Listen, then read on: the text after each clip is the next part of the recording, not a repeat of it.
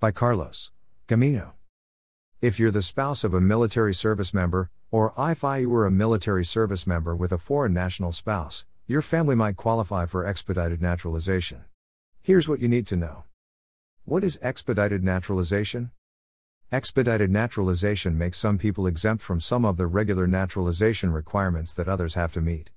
It can allow a couple to live together abroad rather than being separated for several years because it waives certain physical presence and residency requirements.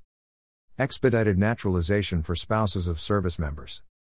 As a military spouse, you may be able to apply for naturalization under INA 319B if you are married to a U.S. citizen military service member, are 18 or older, are authorized to accompany your spouse abroad through your spouse's official orders, be present in the U.S. as a lawful permanent resident by the time you have your naturalization interview, are present in the U.S. at the time of your naturalization, declare in good faith that you have the intent to reside abroad with your spouse, and to reside in the U.S. as soon as your spouse's service abroad is over.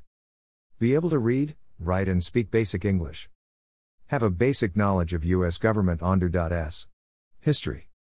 Have been, and continue to be, a person of good moral character who is attached to the principles of the U.S. Constitution, and you must be well disposed to the good order and happiness of the U.S. during all relevant periods under law.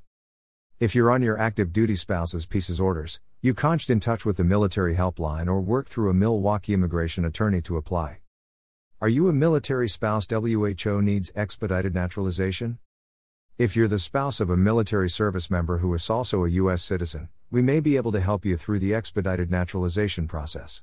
Call us at 414-383-6700 to schedule your consultation now.